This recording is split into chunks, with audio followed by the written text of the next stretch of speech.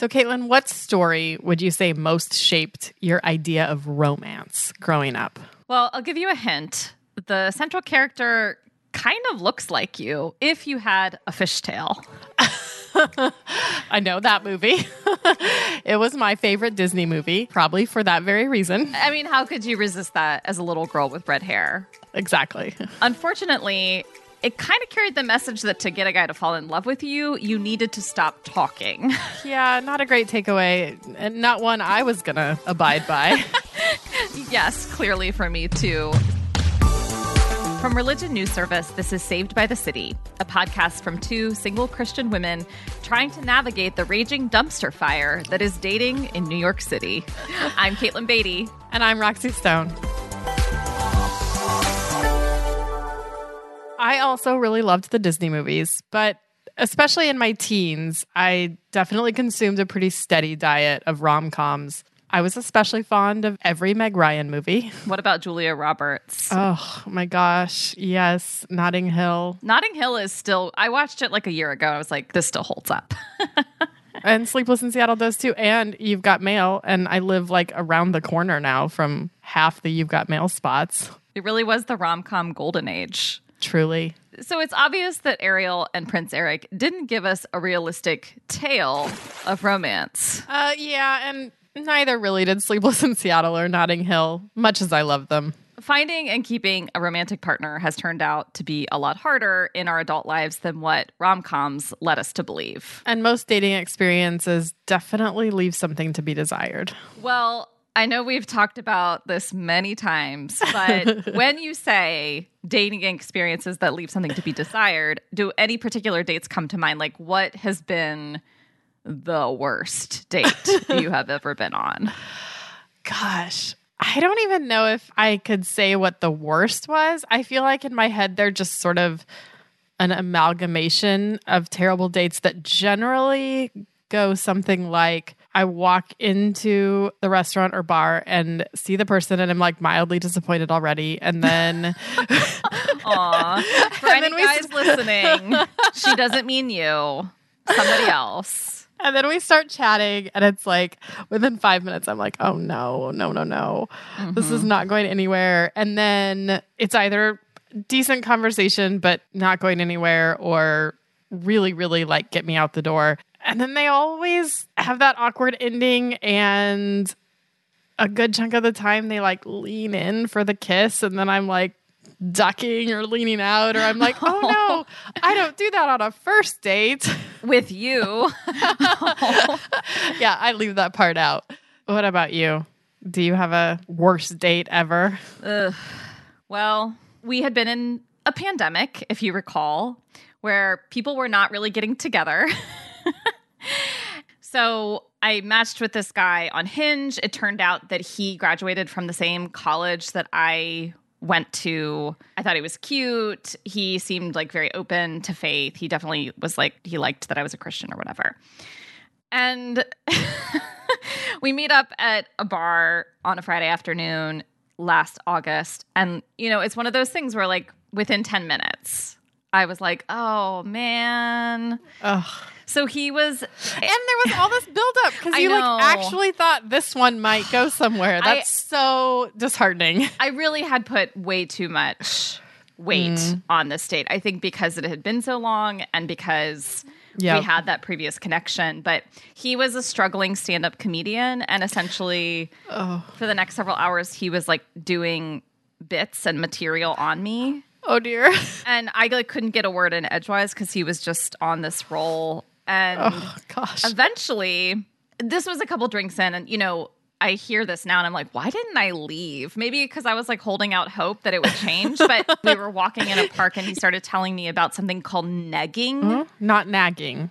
No, negging, which is this trick that, like, sleazy pickup artist guys use on women, where if you mildly insult a woman, she likes you more, or she has to like win your affections. Yeah, now, she has to like kind prove. And then he actually proceeded to neg me while telling me that was a game that pickup artists play. So he showed you his cards, and then he still went ahead and played them. It was pretty bad. That's terrible. So I will say this terrible experience kind of lit a fire under my bottom. Is that the phrase? Rumpus, tuchus, derriere.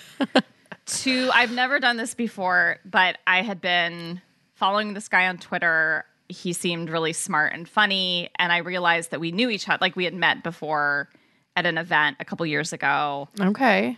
And I was like, I'm just going to go for it. I've never slid into anyone's DMs ever. Ooh. And I messaged him and was like, hey, I think we've met before. How's your summer going? Let me know if you ever want to get coffee. Mm-hmm. Thinking, at the very least, I think we could probably be friends. And I left it ambiguous enough that I wasn't asking him out on a date. And then we got together and we just kept meeting up because we always had so much to talk about and there was attraction. And my friends, that was 8 months ago, and we are still dating. You took that bull by the horns. So it wasn't all bad. Did you neg him? Gosh, I hope not. That's terrible. That's a terrible way to treat somebody. But I think back to our conversation with John Berger. Episode 2. I think about his warnings against online dating, that like in-person connections tend to lead to more serious relationships than online dating. Like, has your mind changed about online dating at all? Yeah, I mean, I think he influenced me to be more cynical about it than I already was. But also, I don't see a lot of action right now in alternative ways. Like, I mean, first pandemic, right? But even despite that, it's just really hard to meet people. And it's particularly hard to meet new people, especially once you have like an established set of friends. I actually think New York is better for it than most places because people have a more dispersed friend group. So it doesn't happen a lot. I'd rather meet someone in person, but I just don't know when or where or how that happens. Yeah, it does seem, even aside from the time of the pandemic, that it's really easy to get into social ruts where you kind of like see the same people and over again. And you figure, if I wanted to date any of these people, it probably would have happened by now. And so then it takes this effort to go and try to meet new people in person, but it's effort, like it's time and energy. And I think online dating can sometimes, there's like a clarity of, this is what we're here for. And there's like a simplicity. If it doesn't go well, that's it. Right. Like, you're not going to run into each other again at another party. Although I certainly know people who ran into each other at multiple parties over time and then started off a romance after running into each other several times. But yeah, I don't know. I mean, I have this friend who talks about how, like, the fun of New York is that your person could be just around the corner. Because you do like walk everywhere, and there is like, you are in a city of millions of people and going different places and running into people all the time in a way that you don't necessarily in other cities because you're in your car or you're, you know, you're just kind of going from one place to another that are all familiar. So, I mean, there is always that kind of like spark of energy or unknown in New York. But I also think that adds some pressure of like, oh, I can't turn down this social gathering because what if this is the social gathering where I might meet someone? And certainly a lot of rom-coms are oriented around the possibility of your person is right around the corner. And the meet cute. Serendipity. I think there was literally a movie titled that. Indeed. Set in New York City. Is all about like, you never know what's going to happen. And you never know when fate or God or something will like bring you together. And so the idea of possibility can be energizing. Right. So would you ever allow a friend to match you with somebody? Yeah, I would. And, you know, I mean, I've had a couple of friends offer. For some reason they never actually follow up on it. Like, I've had friends be like, I know this guy who I think would be perfect for you. And I'm like, cool, connect us. And then for some reason it never happens. So I've had that too. It's like, well, if you're going to offer, you got to do something about it. But yeah, I mean, I think I would be up for that. Why not? I mean, it goes back a little bit to the sense that at least with a shared social connection, that friend assumedly can vouch for this person. They're not going to set you up with a ding dong. Right. Like a little bit of the vetting process that you kind of have to do all by yourself through dating apps. Like, that's already been done for you. I wouldn't just let anybody do matchmaking for me. I have to trust that they know who I am and what I'm about and what I would be looking for, and aren't just going to be like, I know a Christian guy. He's single. He's between the ages of 22 and 50. You'll love him. Right. Would you let the queen of matchmaking match you? Well, someone who's going to claim that title is probably really good at it. So my answer is yes. Then you're in luck. Heather Thompson Day is all about connecting people, both romantic partners and friends, through the art of matchmaking. Heather is a professor of communication and rhetoric at Colorado Christian University and the author of 6 books, including the forthcoming It's Not Your Turn: What to Do While You're Waiting for Your Breakthrough. She calls herself the queen of matchmaking, and she has 5 marriages to show for it. The hill that I will die on is that we need relationship. It doesn't have to be a romantic relationship. And in fact, love in your brain is processed the exact same way. A lot of people don't realize this. There is no difference between friendship love and romantic love. Our lively conversation with Heather is coming right up after we give a shout out to the organization that makes Saved by the City possible. Religion News Service is an independent, award-winning source of global reporting on religion, spirituality, culture, and ethics. Check out the newsletters, the opinion pieces from all different perspectives. There's something for everybody. For the best in global religion reporting, religionnews.com. And don't be shy about contacting us. We definitely want to hear from you. Email us at sbtcpodcast@religionnews.com or tweet us using the hashtag SavedByTheCity. And if you feel up for it, we'd love a review. Thank you, reviewers, except for the 2-star guy. Jerk.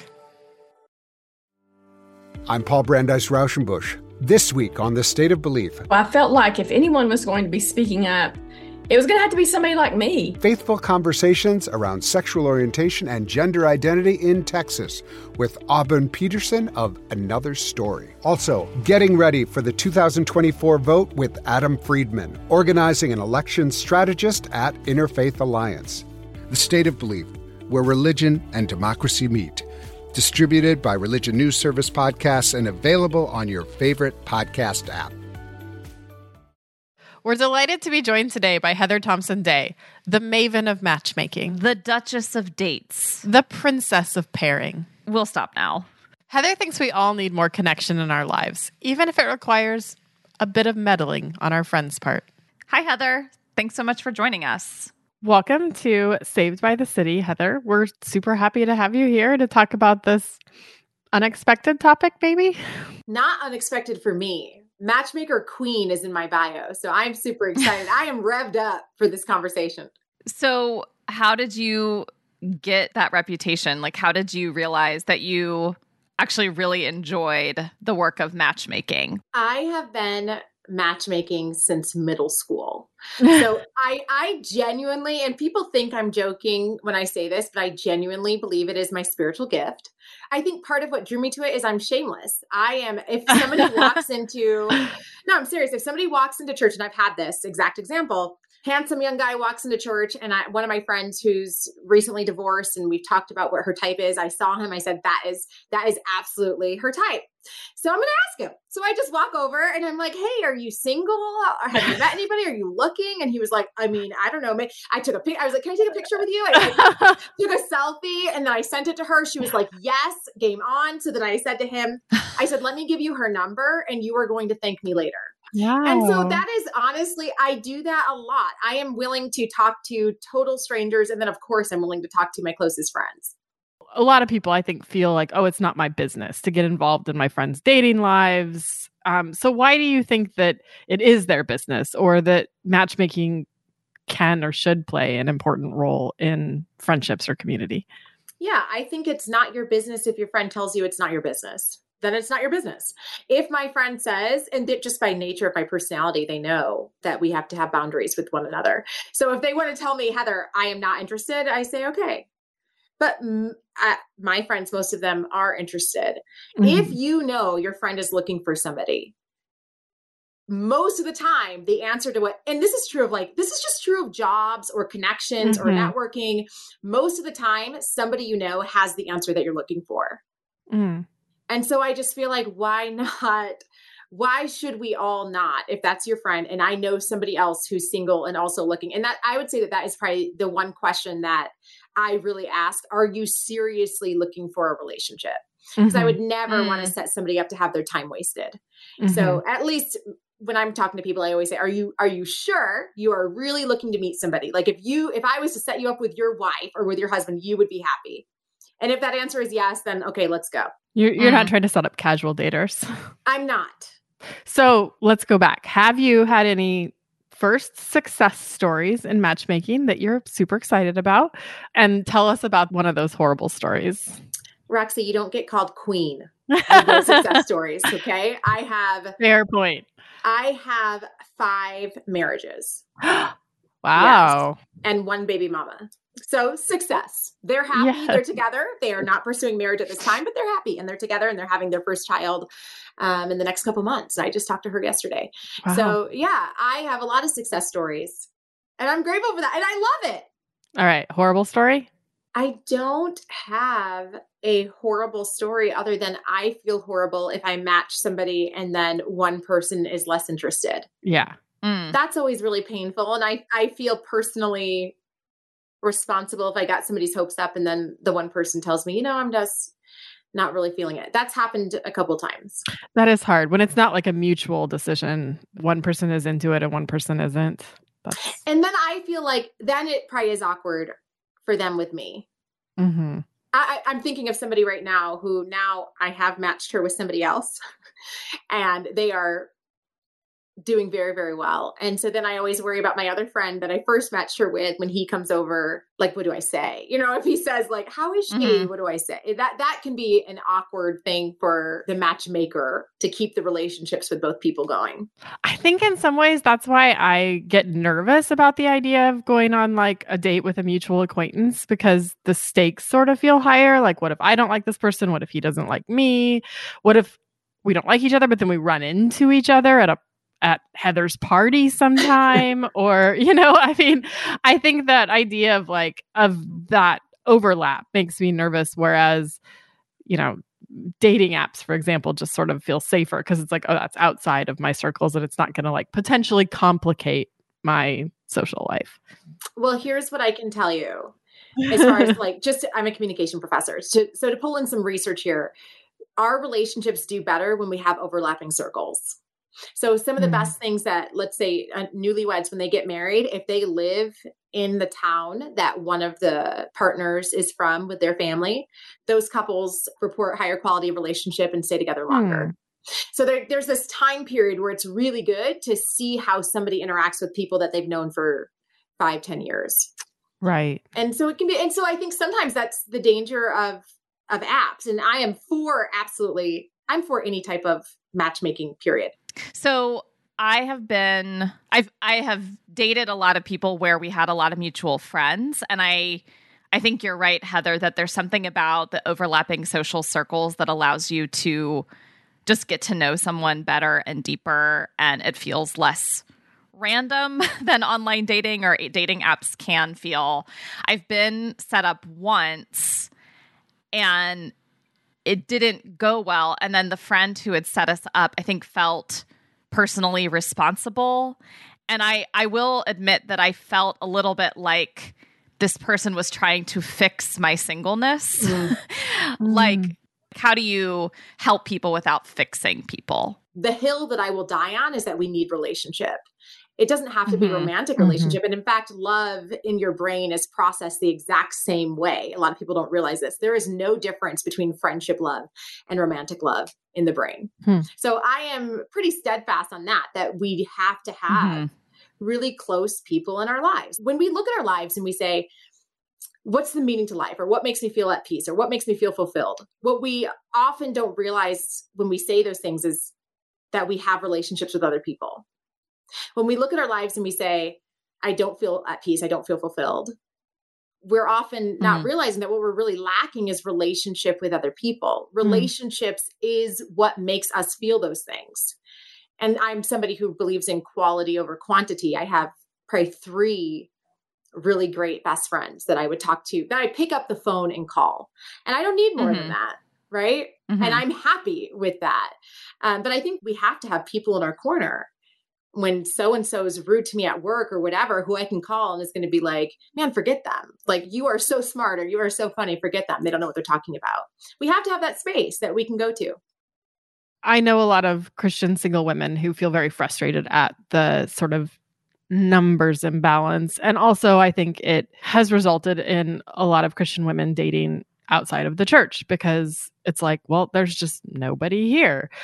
What do we do with that? I think that's how do we expand out of our circles, or what do we do with that reality of imbalance? Yeah, a couple things. I think if you are open, I think it's healthy to date outside of your race too. Sometimes that can be a hindrance, but also your faith, man, that's a loaded question that if I speak truthfully, I'll have people DMing me when this airs saying that I'm a heretic. But I'll say this, my spiritual partner, actually, the person that I talk to about whatever I'm going through spiritually or struggling with for the last 15 years, she had been single for most of our friendship. At COVID, she ended up sending an email to an old friend who had they'd gone like one day and it didn't really pan out to anything. And mainly because he wasn't religious and she is extremely religious. And so she sent him an email or a text or something, and then they started emailing, and now they're together. And I can remember many times in the beginning of this relationship that she was like, but he doesn't share. He's not from my denomination. He has a lot of questions about faith that I don't share. And she was like, I just don't, is this really who God would have for me? And my personal thought on that is like, there's so many different reasons for why people choose to reject faith. And if you haven't grown up in their home and their experiences and their church, you really should withhold and suspend all judgment on somebody's experience with faith. And so I encouraged her. I said, how does he treat you? Does he treat you like, do you think God would be pleased with the way he talks to you and the attention he shows you and the treatment and she was like, are you kidding? I mean, this guy treats her amazingly. And it's her only relationship, but I would say it is like the best relationship I've seen from any of my friends. I am so happy for her. And he has come along, I think, in faith. So but I'll say this too. He was always respectful of it. Even if he didn't necessarily share it, he was always respectful of it. And so I think that's a big thing to look for. Is this person respectful, not just tolerating, right? But they affirm me and they say, oh, this is what makes you who you are. And I get that for you. I think that that's something important to look for. And so for her, it's really worked out. But I would hate to say that as like, this is the stamp for everybody, because it probably isn't, right? And so I think, like, let's be wise as people of faith. Let's pray and ask God, is this right for me? Because maybe it is and maybe it's not. I would think that it's an individual basis, but my goodness, here's what I absolutely know. Just because they say they're a Christian means nothing. Our words mean nothing. Do you think God is more pleased because somebody wears that label and then is racist or misogynist or hateful? You know what I mean? Like, this is crazy. Right. That we think saying a word makes you something. Yeah. We don't want you to get like blasted for being a heretic. We don't think you're a heretic for saying that there's wisdom and discernment and prayer that should be involved in all decisions about dating relationships. Yeah. And I think God cares. I'll say this. My sister, who is my best friend in the entire world, did the whole Christian thing as best as she could, married the only boy she'd ever kissed from her small town Christian school. And he cheated on her and just destroyed her understanding of like protection and safety for years. I mean, for years. And the person that she's married to now was not at all a practicing Christian when they got into a relationship. And I feel 100% that this is the person that God has called into her life. God does not see as man sees, right? God sees the heart. I think I've heard the message more than once from Christian friends, usually Christian married friends to other Christians, tell me, about me or other people when dating outside of Christian circles, like it's settling, it's not waiting, it's getting ahead of God. I can think of a lot of ways that people have phrased that. Like it's essentially not trusting God to sort of take matters into your own hands and not follow that. The idea of being yoked to someone who doesn't share your faith. And I think especially for women, the message is oriented around waiting. Like there's a passivity to it. Like you just need to trust and just sit back and God will do the work. women are almost discouraged from doing anything in their own dating lives because if you just wait, God will bring your husband at the right time. And I definitely believe that God is sovereign over my dating life as God is over every other aspect of my life. But I also think in a lot of areas of life, God asks us to participate and gives us agency and gives us choices to make. And yeah, I just don't like being passive in any area of my life. So I think the waiting, and if you go out on a date with a non-Christian, then you're not trusting God. You just need to wait longer. It seems like an easy thing for married Christian friends to say. Right. Yeah, I totally agree with you. And it's just like stupid. Because if you need a job, I'm just gonna, well, what are you doing? I'm waiting for somebody to call me and tell me that they're gonna hire me for the job. I'm just gonna sit here and I'm just gonna wait. Immediately people would say, what are you talking about? That's not what God has called. So I don't understand. We speak for God a lot. We love speaking for God and what God would do. And the reality, this is my own theology. I personally believe that God deals with us very individually. And so I have had to learn how to really trust, especially my friends who are praying Christians, like their own individual path with God. And I have to trust the Holy Spirit in your life, even if sometimes I don't agree with it. If you're telling me this is what I believe God is calling me to, who am I to stand in the way of that? Let me add this. Statistically, women settle and men do not. And I think it's important to be aware of that. I think it's also important to know that men are incredibly loving creatures, even though we often talk about them as if they're not. The reality is that they are. Studies show that men, after a breakup, fantasize and miss their lost partner more than women do. When you ask a man, why did you get married? The sole answer is typically love. What do you mean? I married her because I loved her. Women often give a variety of reasons, and love doesn't have to be one of them. It can be, well, he was going to be a good dad, or he made a lot of money, or I was ready to settle down. Right. So some form of security. Yeah. And so I think it's important. I just like saying this because I think sometimes, at least with my students, I'll hear, like maybe he cheats on me, or maybe he doesn't treat me amazingly, but that's just how guys are. That is not how guys are. That's how guys who are not taking you seriously are. When a man is in love with you, you will see that. When you ask a man who's in love, how do you get over an obstacle or a conflict? He says, love. Love will allow us to get over any obstacle or conflict. When I go around my students, this is actually really fascinating. When I go around on the first day of a college classroom, I always ask this question: what's the dream? 10 years from now, where do you see yourself? What's the dream? I don't know if I've ever seen a girl say this, but on at least almost every single class period, I'll have one guy say, my dream is to be married to my girlfriend and to have this job and blah, blah, blah. And she's amazing. And that's normal of male love. And I just think we have so many depictions of really crappy guys that we say, oh, all men are this way. That's not how all men are. So I say that to say, don't settle for a guy who is not doing those things for you. And you think one of the reasons women settle is because they have bought into that idea that that's just how all men are. I mean, what do you think? I mean, certainly in attitudes about like cheating or fidelity, the myth that like, well, at the end of the day, the vast majority of men just can't be faithful. Like it's just, they're biologically hardwired to not be able to be faithful. And that's even a message in the church. And then you have messages about women like trying to fix their husband's sexual infidelity. Right. And yeah, I think that myth is probably really pervasive. And then women don't know to hope for something better or someone better, or hope for someone who treats them better, and doesn't find faithfulness to be a problem because of the love and commitment. And because I'm filled with useless information, I can tell you that is a myth. Studies show, well, I won't say this for all generations, for millennials, millennial men are the first generation to cheat less than women. Really? Yes. That's fascinating. And I had not heard that before. I guess that gives me hope. Yeah. I think there's a lot of hope to be had in finding a good guy. I think that there are great guys out there. And especially, well, I don't want to be all generational, but I just love our generation. I think millennial men, I've met some really great, deep thinking, wonderful guys.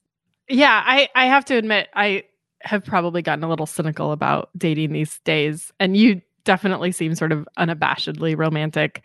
So Right. it's fun. It's fun to hear you be like optimistic and actually like I'm say, optimistic hey, about it's worth everything. it. So take things I say with a grain of salt, because I am a dying optimist. That my glass is always half full for everybody. I literally can't fathom that, but I guess I'm I in know. like the right profession as like a cynical person. It's like, but you need cynical people in journalism. But we all need more always glass half full people in our lives. I'm the glass half full friend. That's my role. Thank you so much for your time today. Hey, thanks for having me. It was fun.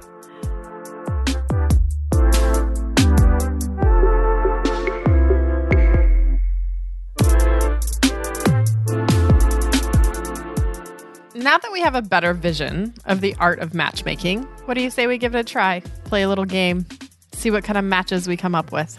So this is kind of like MASH. MASH? Oh, you know, the junior high game where you like write on a piece of paper and you play with your friend and you find out who your husband will be and whether you'll live in a mansion, an apartment, a shack, or a house. I always got the shack for some reason. Well, then they wrote a book about it, and the shack is where God is. All right, the shack isn't terrible, I guess. Okay, so yes, kind of like the junior high game of MASH, but much more grown up and sophisticated. I'm scared, but I'm game. Well, you don't have a choice. Exactly.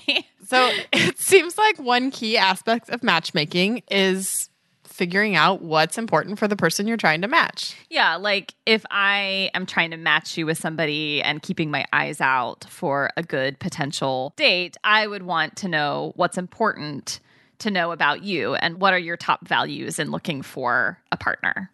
Exactly. So I went on the hunt for the perfect matchmaking tool.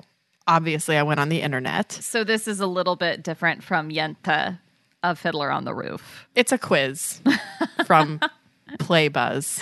Oh. Are you ready? This quiz promises to help us find the perfect match. All right. Question 1. Tell me what kind of flower you are.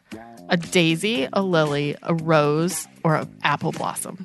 I mean, putting aside the complete ridiculousness of trying to choose a rose to sum up my identity, and this would never be asked of a man.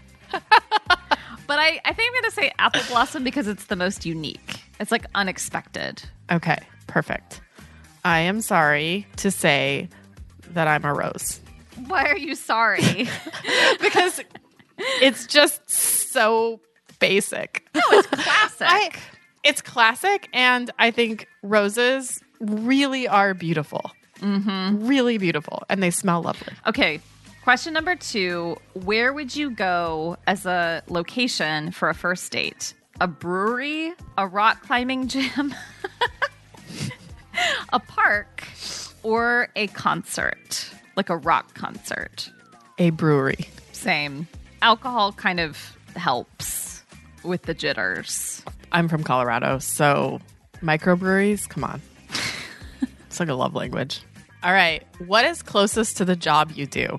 Teacher, graphic designer, accountant, or personal trainer? I think I'm down. So, yeah, I'm going to say personal trainer, even though that's ridiculous.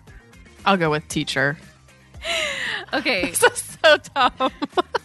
Question number 4.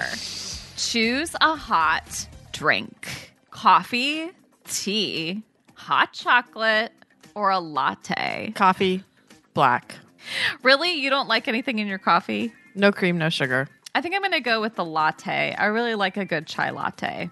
All right. Because I'm spicy. We're getting closer to our perfect matches. Which country would you like to visit? England, Bali, South Africa, or Japan? Definitely Japan. I've heard so many wonderful things about it, and I've never been there before. I'm going with South Africa. I want to see all the animals. Okay, this is very stupid because it presupposes that you've only read one of the 4. But the question is, which of these books have you read? Harry Potter and the Philosopher's Stone. Okay. Is that the name of the book? Yeah, it's the first one. Oh, okay. Yeah, that's true. The American version is Sorcerer's Stone. 50 Shade of Grey. Just one shade. Pride and Prejudice or Twilight.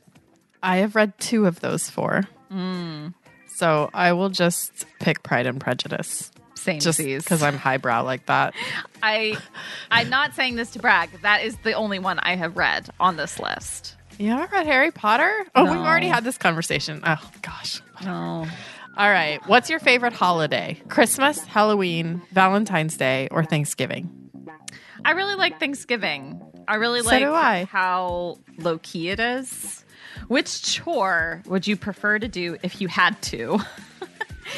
Vacuuming, dusting, washing dishes, or folding laundry? Vacuuming. Yeah, it's a solid choice. I'm going to go with washing dishes. I really like doing it. Can you come over to my place? All right. Okay, it's calculating results. Oh, my perfect match is the outdoorsy type. What is he like? That's actually not off. Not that No, it's really we not. shouldn't give that much credit to playbuzz.com, but I mean, the nuance in the questions really got us to this perfect answer. Me and my perfect outdoorsy type will be so outdoorsy, we'll forget about what being inside even feels like. I'm into it. yeah, it's not off. So I feel like maybe this is the result. Like maybe our only options were the outdoorsy type or mine, which is the romantic type. And there's a GIF of Leonardo DiCaprio in Titanic, which, Yeah. as a teenager, that was the ideal. He is passionate. He's angst filled. The older I get, the more I don't want that.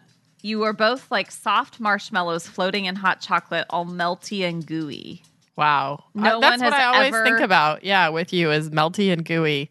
Not a bone of cynicism in your body. Maybe I was melty and gooey one time. Life took it out of me. You can find it again. Okay, well, I feel like we need to end on a little bit of a serious note, which is that I would trust you if you came along and said, hey, I met this guy. I think you might be into him. Same. And so if this happens, just to confirm, what would be important to you as I keep my eyes open for a potential match? It's so hard to boil it down, but I think I really like to have conversational chemistry. So I think somebody who can just really keep up and have fun in conversation and talk. And I mean, I also appreciate when you don't have to talk and it's also comfortable. But I think that's always like a sign for me is when it feels like not necessarily that like the conversation lulls or whatever, but just that there's not a spark in the conversation at all. No riffing, no like, where you just kind of get going and you can't stop. Would you say is that like the number one quality? I think it's an early sign for me of like, this could go somewhere. I think the number one quality for me, I really just appreciate companionship. So having somebody to do stuff with and having somebody around the house and just like that sense that you have someone in your corner and someone to just enjoy the day-to-day of life with and do the dishes with. I like that. I mean, it's not really a quality, but it's a quality of the relationship that I'm looking for. It doesn't have to be like a big plan. Yeah. I think just that like casual, passive enjoyment of each other that it's like, I want to be with you and I feel like you want to be with me. That sounds really, really low bar. I'd really like to be with somebody who just wants to be with me. You like me. I like you. Cool. It's a warmth, I guess, of like a Thanksgiving dinner table. So warm. What about you? I don't know how to say this without sounding snobby. I think it's related to the quality you first mentioned, which is conversational chemistry. I really like someone who challenges me intellectually, which I think means there's a level of like respect for each other, for how the other person thinks and sees the world. And there's an enjoyment in talking about issues without it feeling like argumentative or like everything's a debate. But that paired with just really being able to have fun and be silly. So that it's not always super serious, but it's not always super shallow. Yeah. There's an ability to go deep, but there's also an ability to laugh. Yeah. I think that has been the most consistent quality in what I'm looking for. And that he wants to go to karaoke with me. And I want somebody who will go on hikes with me. The outdoorsy type. And get really excited whenever I spot animals, because it's like a spiritual gift that I have to spot animals and get really excited about it. So I need not only for the person to also get excited, but be really impressed with my abilities. Like, like the genus name. You're like, there's the... Oh, no, I don't even always know what I'm seeing. I just see them. I have like an eye that way. I like know how to find animals in their habitats. You'd be good at bird watching. I know. I need to... You and I went once. We need to go again. I find birds actually to be a trickier animal to spot, though. So I would need like some tips from you. Okay. Well, there is a park that's pretty central. Yeah. We could meet. That's like a hot spot. Yeah. We could go ramble in it.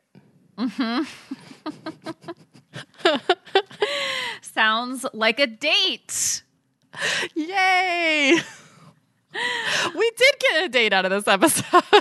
With ourselves? Yeah, with each other. Oh. That's okay. Wah, wah. Well, thank you to our listeners for playing along with us in this episode. We are so grateful for your support, and we'd love to hear from you. You can get in touch with us by tweeting to the hashtag #SavedByTheCity. Who should we talk to and what should we talk about? We'd love to hear your ideas. And it's so great when we get email or reviews. It fills our heart with joy and gladness. So send us a note at sbtcpodcast@religionnews.com. Saved by the City is a Religion News Service production. The executive producer is Jay Woodward, and the consulting editor is Paul O'Donnell. We also get production assistance from Elizabeth Joy Wyndham. Chaz Russo put together our look, and Martin Fowler wrote our theme music. We also want to give a special shout out to Madeline in London. It's amazing that we have fans from across the Atlantic listening to our show. We are Caitlin Beatty and Roxy Stone. Thanks for listening.